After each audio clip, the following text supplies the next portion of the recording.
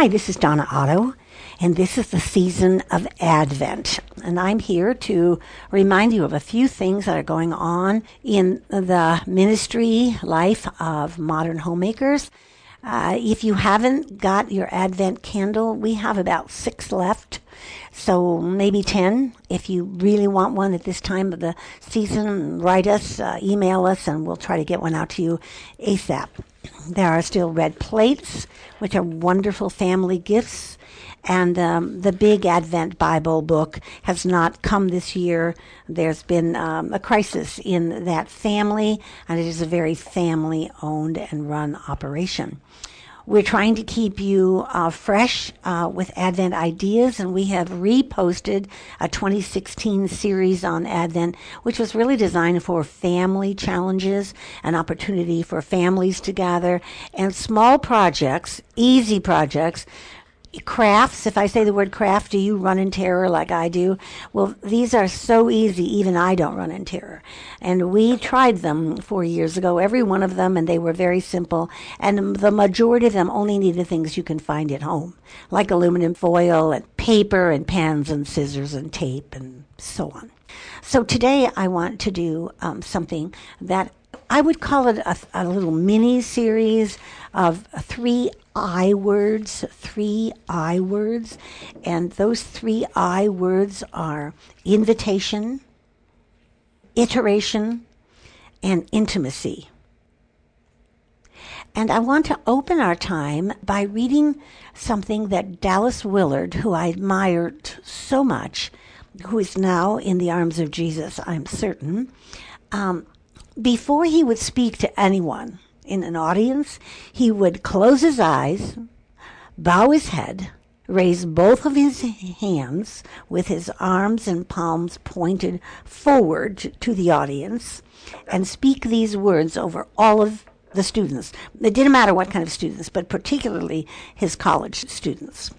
I pray that you would have a rich life of joy and power, abundant in supernatural results, with a constant, clear vision of never-ending life in God's world before you, the everlasting significance of your work day by day, a radiant life and a radiant death. I was jogged with remembrance when I looked for this prayer, a radiant life and a radiant death. Death is all around us, isn't it? I've watched, as you have, some of the television, which I watch very little of, as far as news and documentaries about what's going on around the world. I do try to keep abreast of the numbers, and I realize how many people have lost a loved one. If there are 350 million people in America and 300,000 of them have died, then we are all, I don't know what magical number my husband and I tried to figure out, we are all 1/20th from someone we know who's died from this. And in my life, it's much closer. It's much closer. I'm 4 steps away from 2 men who have died in the family, a family of which I love and am very close to.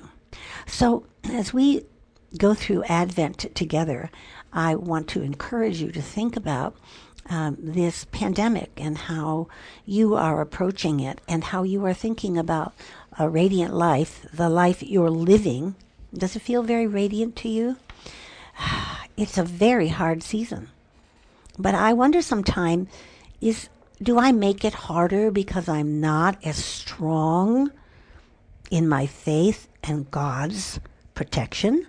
Not just protection from death, but protection from the ideas, the fears, the thoughts, and then radiant death.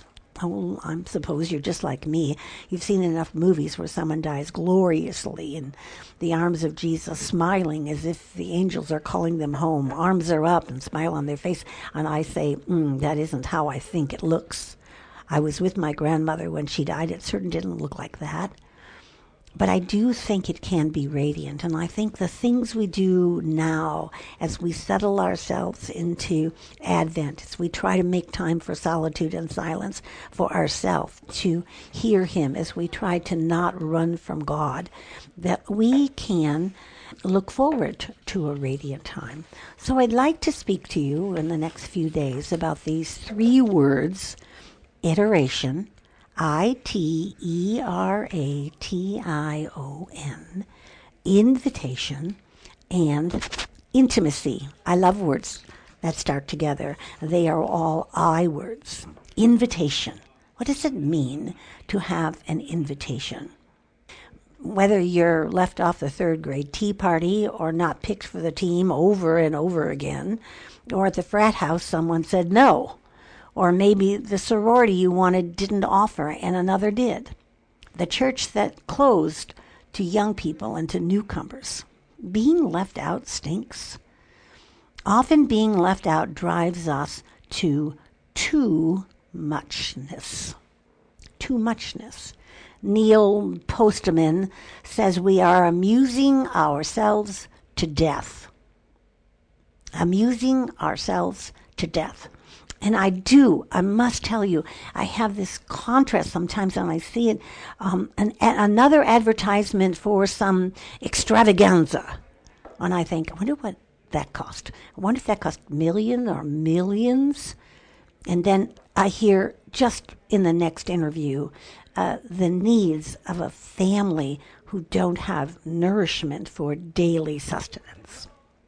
Postman says we are amusing ourselves to death, and today entertainment is a multi-billion-dollar industry. How many zeros does a billion have? My grandson said to me some years ago. I said, well, let's write down the number and then you can count them. If the health club invites you, or the dinner party again, is not enough, we have an Xbox, 2,000 plus channels on TV, Netflix, and how many servers are there now? My husband and I were laughing about it, saying, is it Peabody or is it, honey, he said it's not Peabody, it's Peacock. Oh, I thought it was Peabody. I can't keep up with them because there are so many of them. Do you have any idea of what God is inviting you to? Do our yeses to much entertainment divert us or stroke our egos? The growth of the church and you and me, our collective churches, grow as we respond to His invitation. He is the first and great inviter. His invitations let us know that we are wanted, loved, named, and known. I say that again. His invitation, His wooing and pursuing us constantly, reminds us that we are wanted, loved, named, and known. The Gospels are full of His invitations to join with others in relationship. Jesus is always inviting, always initiating. Come, follow me. His first invitation in Mark chapter 1, verse 17. His last invitation in John 21, chapter 21, which is the last chapter of the book of John. John being my favorite gospel. I didn't always say that, but about 10 years ago, John became my favorite gospel. And in John chapter 21, verse 22, which is about the 4th verse from the end of it, he said, Jesus said to him, if it is my will that you remain until I come, what is it that you do? Come, follow me. What is it that you will do? Come, follow me. He is always the great inviter. He invites us to abide in Him. What does abide mean? Stay with Him. Don't start and stop. Stay with Him. He is important. We play a lot of cards at our house, and I grew up in a family that played poker all the time. Poker was the event for every celebration. My family was not a Christocentric family. I'm not even sure we prayed over Thanksgiving and Christmas dinners, but we played poker. We played poker, and the chips were in. And we stayed in the poker game. And we would make fun of the people who had a bad hand, but they weren't willing to throw a few chips in. Oh, they'd say, stay in the game. Stay in the game, because they knew every round around, they'd put another chip in. Whoever won would have a bigger pot. Jesus says, abide in me. Stay in me. He says, I am the initiator. It's partly how God made us. Now, some of us are more initiators than others. I personally am an initiator. I invite, I seek, I reach out, I call. And many years ago, I had an encounter with some of my closest friends. And all of a sudden, I thought, this is it. I'm going to tell them. I'm going to tell them that I feel like I do all the initiation and they don't. And several of them looked at me rather surprised. I said it much nicer than that. I really did. It was all very planned and perfectly executed. Now, one of the women said to me the very next day, I had no idea. You do it so well and so easily. I had no idea, but I value so much. I want to show you that I can initiate. And for months, for years afterwards, she would call me on the phone and she'd say, hi, I'm initiating. That's all she would say. I miss her so. I miss her so. I think I started that because I was afraid I wouldn't get invited in. I also decided that those small groups, where they ask those dumb questions, reflective, thoughtful questions, I thought if I lead the group, then I can ask the questions. I don't have to answer them. I was still in. I asked all the questions. Initiators are often harder to invite anywhere to anything. Jesus is like that. I think my initiation kept me from being a good receiver. And God is training me up and continuing to train me up to be a receiver. We need to pause and say, where have I not invited Jesus in? What rooms am I keeping out of his hand? How would this portion of my life look with Jesus in it? What am I afraid to do if I invite him in? I think all of us recognize if we invite Jesus in to abide in our lives, if we do that invitation, we're going to have to change our lifestyles. We don't want them. Decrees are not invitations, they are mandates. But Mary was invited by God through the angel. Joseph was invited by Mary's family to be her husband, by an angel of the Lord in a dream. Brother, not only does he have to accept the Immaculate Conception, never before or since, but he has to hear from the Lord via an angel. I don't know. Sometimes I think about that and I think, poor Joseph was like, he was stuck. He didn't have much option to that invitation, did he? But in a dream with details. The son, he did not. He's told him exactly what to do. He would name him Jesus. His invitations are all from way out there on the far end of the ballpark. His invitation also seems to be responding to immediately. And when he woke up, he took for his wife. He did not have relationships. He did name the child Jesus. Joseph's invitation were complex and lengthy, and he had many months to think about it, to retract it, to be annoyed.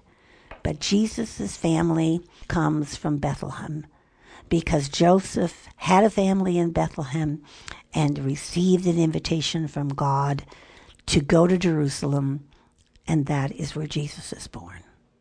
It is possible to continue keeping the invitations at bay. But I would pray that you would recognize, well, there may be less written invitations to parties, to events. My husband said to me at dinner, does that mean there won't be any parties this year? And I said, no, that's what it means, hon. And we've just moved into a new house and we decorated for Christmas. It would be so fun to have some friends in. But this is the time we're being asked to not do that. That invitation doesn't preclude the invitations that come during an opportunity to be quiet, to be quieter before the Lord. I love this word invitation. Whether it's an invitation from the White House and the envelope is to be kept forever, or it's an invitation from a friend to meet for a Zoom meeting these days, or it's the soft invitation of Jesus who says, come, come, come and follow me. It is his clearest and most regular invitation as he woos and pursues us during this season of Advent, a time of waiting. I'm Donna Otto, and this is Modern Homemakers. Thank you so much for joining us. Remember, the common begin and the uncommon finish. Go out and make it a very uncommon day of receiving his invitations.